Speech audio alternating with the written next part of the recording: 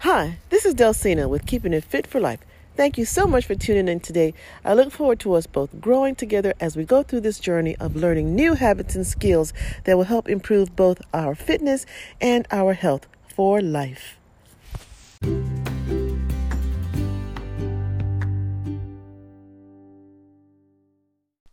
Hey everyone, this is Delcina West with Keeping It Fit for Life, your online fitness and nutrition coach. As most of you know, I am a precision nutrition coach. And what that means is I basically help you, like most other professional coaches, to make the best decisions based on your proven individualized fitness and nutrition goals. I like to tell people like this.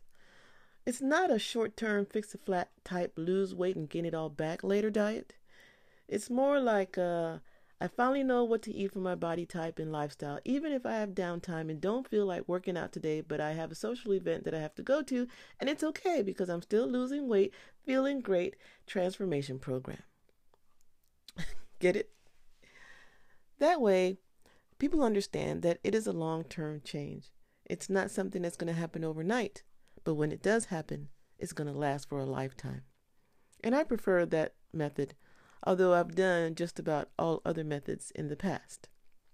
But that's taught me and given me experience that I can use to bring to you to help you to make better choices throughout your journey. For the next few weeks, I'm going to be bringing you some really cool information.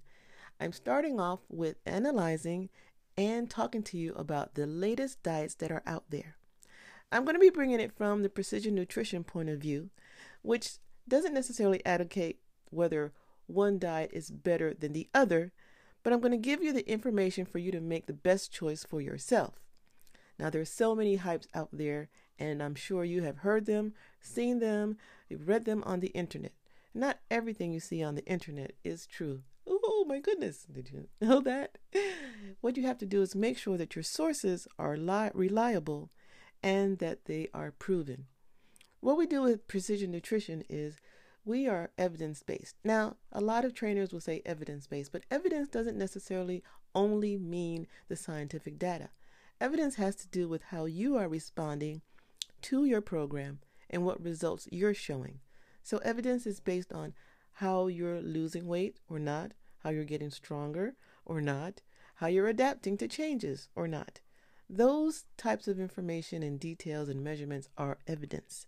So we try to combine everything to get the right picture and the results that you are seriously looking for. So for the next few weeks, I want you to tune in with me and listen to the history behind, the applications of, and whether it could work for you or not on the most popular diets that are out there today. Today, we're going to be talking about the ketogenic diet. Ta-da! That is the most impressive and talked about diet out there today. Many people might think that it's something new, but believe it or not, it's been around for quite some time. I mean, we go through these lifestyle cycles in our day and age where the older people have heard of something and then it goes back to being unpopular and then it comes back up again and all of a sudden, boom, it's a brand new thing. But the ketogenic diet is anything but new. But hey, who wouldn't like to have some butter and bacon with a side of guacamole and shredded cheese on top, right? People will say, oh, I'm doing it for my health. But are they really? Many Americans are advocates of the ketogenic diet argue that that's exactly what they're doing. They're doing it for their health. By eating a lot of fat and close to zero carbohydrates, you too can enjoy enhanced, healthy quality of life, performance, brain function, and abs you can grate that cheese on. Well, that's the proponent and that's what they say. But I'm going to talk to you today about what are ketones, what is ketosis, what exactly is a ketogenic diet, what evidence and scientific research supports the ketogenic diet, do ketone supplements really work, and finally, help you or allow you to choose if the ketogenic diet or ketone supplementation is right for you. Well, as the article goes, aside from being an incredibly helpful and friendly, outgoing information source, Precision Nutrition likes to look into the deeper aspect of why and what things happen. And the ketogenic diet started because of epilepsy research. Now, epilepsy is an ancient brain phenomenon known to medicine thousands of years ago. To manage it, our Neolithic ancestors drilled holes in one another's skull, perhaps trying to get the good, bad stuff out, a practice that was known as trepanation. About 400 BC, the ancient Greek doctor Hippocrates observed a man who had seizures for 5 days. On the 6th day, he noted, as the patient abstained from everything, both gruel and drink, which was what they were drinking there, that there were no further seizures. Aha! Well, about 1400 years later, in 1000 CE, the famous Persian physician Avicenna, who coined the term epilepsy from ancient Greek verbs epilambanian, speculated that overfeeding might be a risk factor to epilepsy. But by 1911, a pair of Parisian doctors were trying fasting as a treatment for children with epilepsy. And in the United States, physical culturist Bernard McFadden was claiming that fasting for 3 days to 3 weeks could cure anything. Despite not having the tools and insight of modern neuroscience, these and other people who explored fasting and dietary prescriptions for neurological disorders were actually onto something. Now, we know that there may be a dietary connection, not just between epilepsy and what we eat or don't eat, but also with many other brain disorders, and we'll talk about that a little bit later. Unfortunately, fasting isn't fun, and our bodies have evolved or developed to have a strong disdain for starvation, and our brain makes sure that we do something about it. You know, you get that hungry, grumbling feeling in your stomach, and you get lightheaded and weak, and you can't think straight. That's your body telling you, hey, I'm starving. I need some food. So starvation isn't necessarily a natural thing. But are there health benefits to fasting? Now, there could be. In 1921, 2 things happened. First, in endocrinology research, Roland Whitehead noted that the same chemical environment happened with both starvation and a diet that was very low in carbohydrates and very high in fat. Now, second, a Dr. Russell Wilder wondered, could a person get the health benefits of fasting without actually fasting? Interesting, huh? Well, he and other doctors of the Mayo Clinic experimented with what Wilder called the ketogenic diet. Aha, here it comes. And during the early 1920s, not only did children with epilepsy seem to improve overall with this type of diet, they seemed to think and behave better as well. I wonder if it was because they wanted to get some food and they realized they had to behave. Nah, I'm just kidding. Proven by several notable medical authorities, a ketogenic diet as a treatment for childhood epilepsy found its way into medical textbooks by around 1940 and stayed there throughout the 20th century.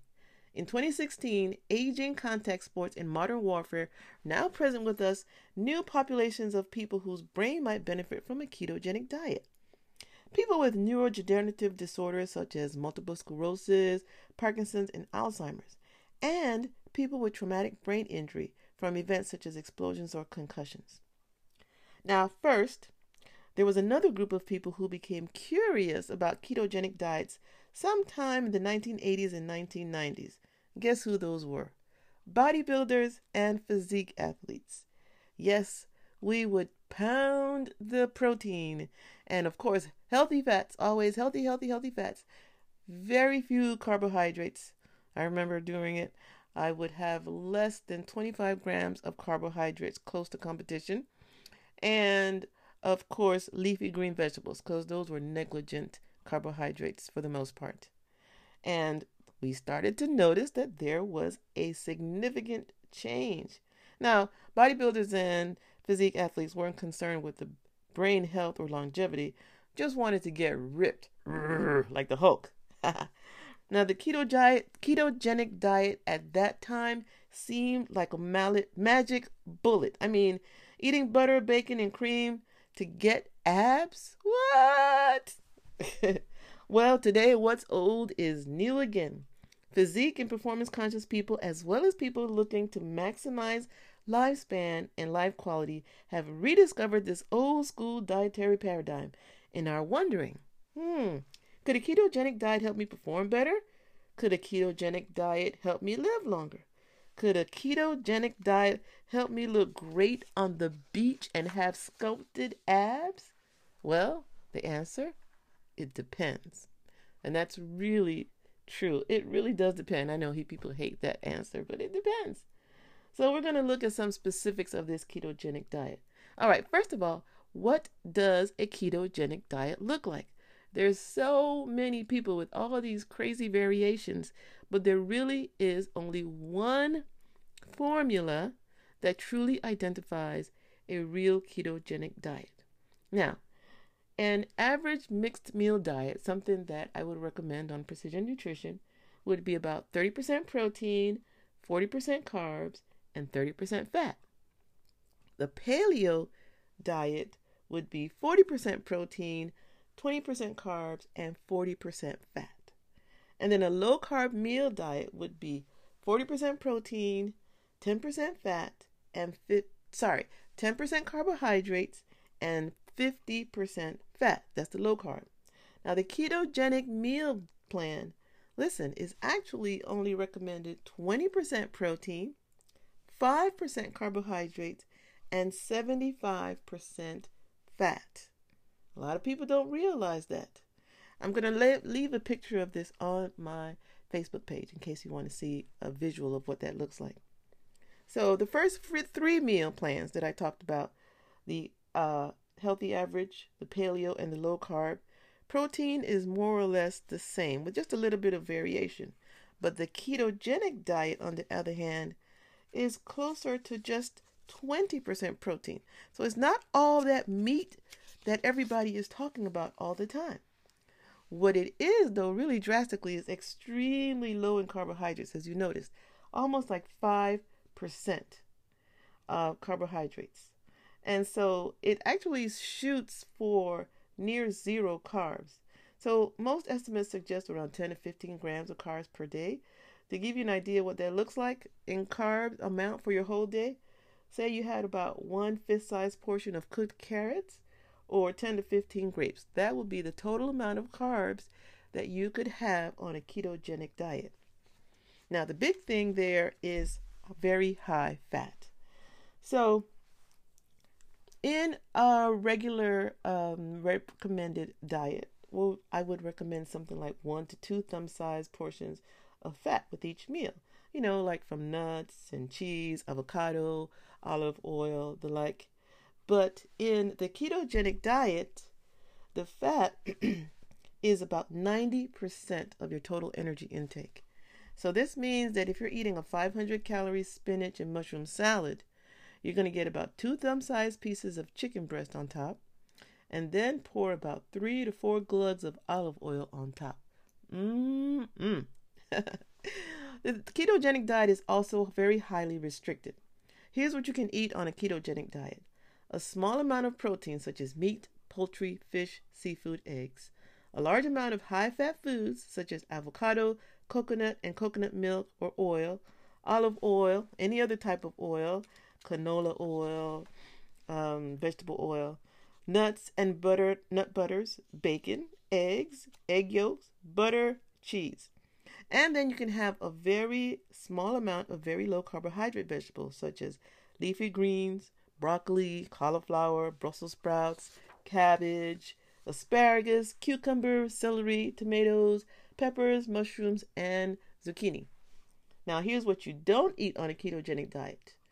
Most dietary dairy, such as milk, but you, of course, can have butter and certain types of cheeses. You can't eat fruits, grains, beans, and legumes, starchy vegetables such as sweet potatoes. You can't have slightly sweet vegetables such as winter squash, beets, or carrots. And, of course, most processed foods, except for pork rinds, if you're into that kind of stuff. So, to recap, the ketogenic menu it varies in portion of protein, but generally low, 20%. Stay as close to no carbs as possible, more like 5%, and very high in fat, somewhere close to 75%. Very limited in food choices, right? So, with that said, you are definitely limiting the total amount of calories you're taking in. So, what is the role of ketones? And what is ketosis? Ketones are a group of organic compounds with a specific structure. The term ketone was actually coined around 1850 by a German chemist named Leopold Gmelin. Now, we can use two types of ketones as energy sources: acetocoacetate and beta-hydroxybutyrate. Now, there's a lot of technicalities that comes to ketones, but the way that it works is that your body goes into ketosis, and that happens when blood ketones are higher than normal, either through dietary changes, which could lead to very low blood glucose, or through supplementation. Some people like to think of ketone bodies as a fourth energy source for humans, in addition to carbohydrates, fats, and proteins. Our main three energy sources are carbohydrates, fats, and proteins, and then some people feel that ketones can be another source. But there's actually a fifth one. It's alcohol. When it converts into ethanol, that can also be used as energy. But however, just because something can metabolize doesn't always mean that you should use it as an energy source. So how do you get into ketosis? Well, first you have to make sure that your body naturally goes through the process of ketogenesis. Let's see if we can shorten that and give you a quick way of how that happens. One, you can do it through a ketogenic diet, and two, you can do it through a supplementation with ketosis. And there are probably several benefits of going into a ketogenic diet, but most people don't go into a ketogenic diet for the health benefits. They go so that they can lose weight and be skinny.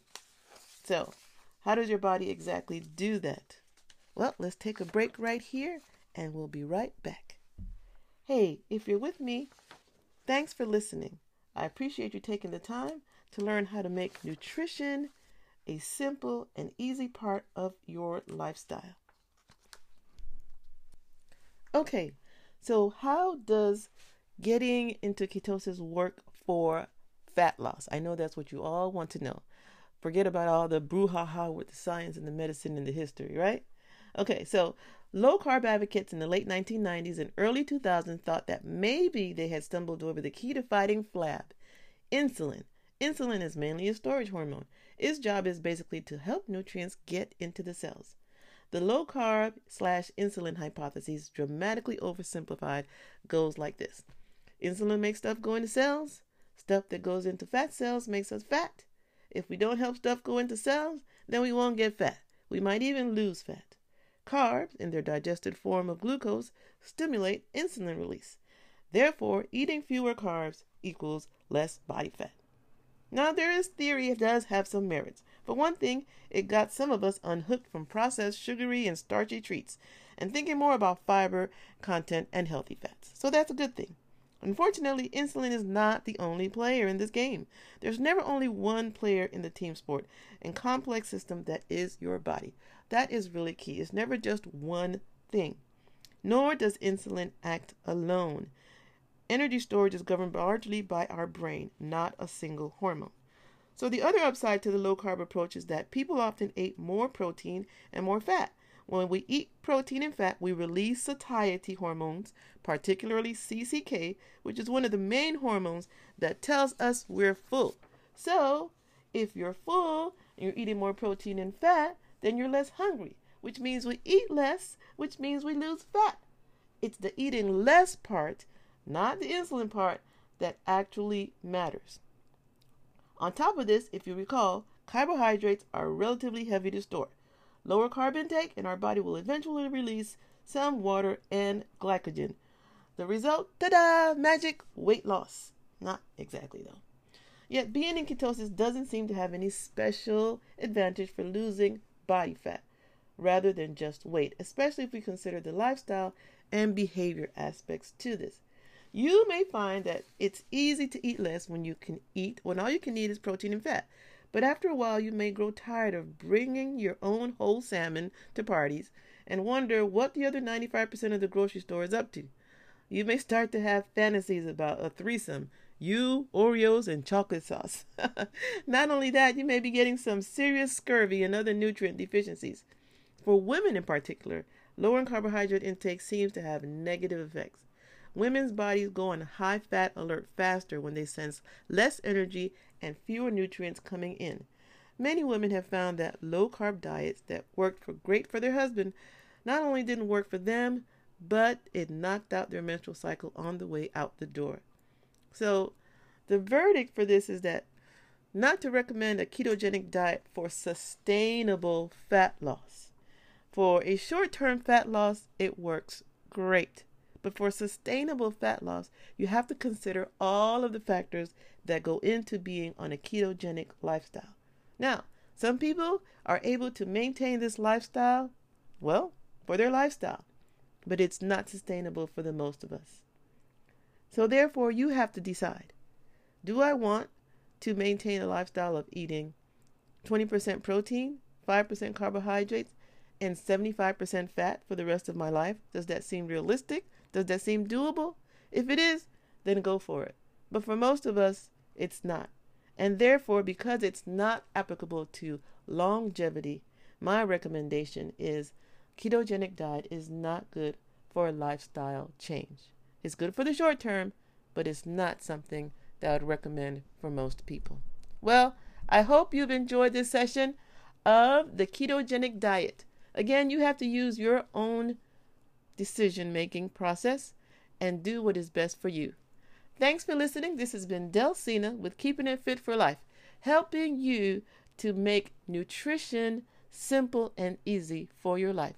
Check me out on the web and Facebook at Fit for Life PT, or you can get more information from my coaching program at https://procoach.app/Delsina. Thanks. Bye-bye.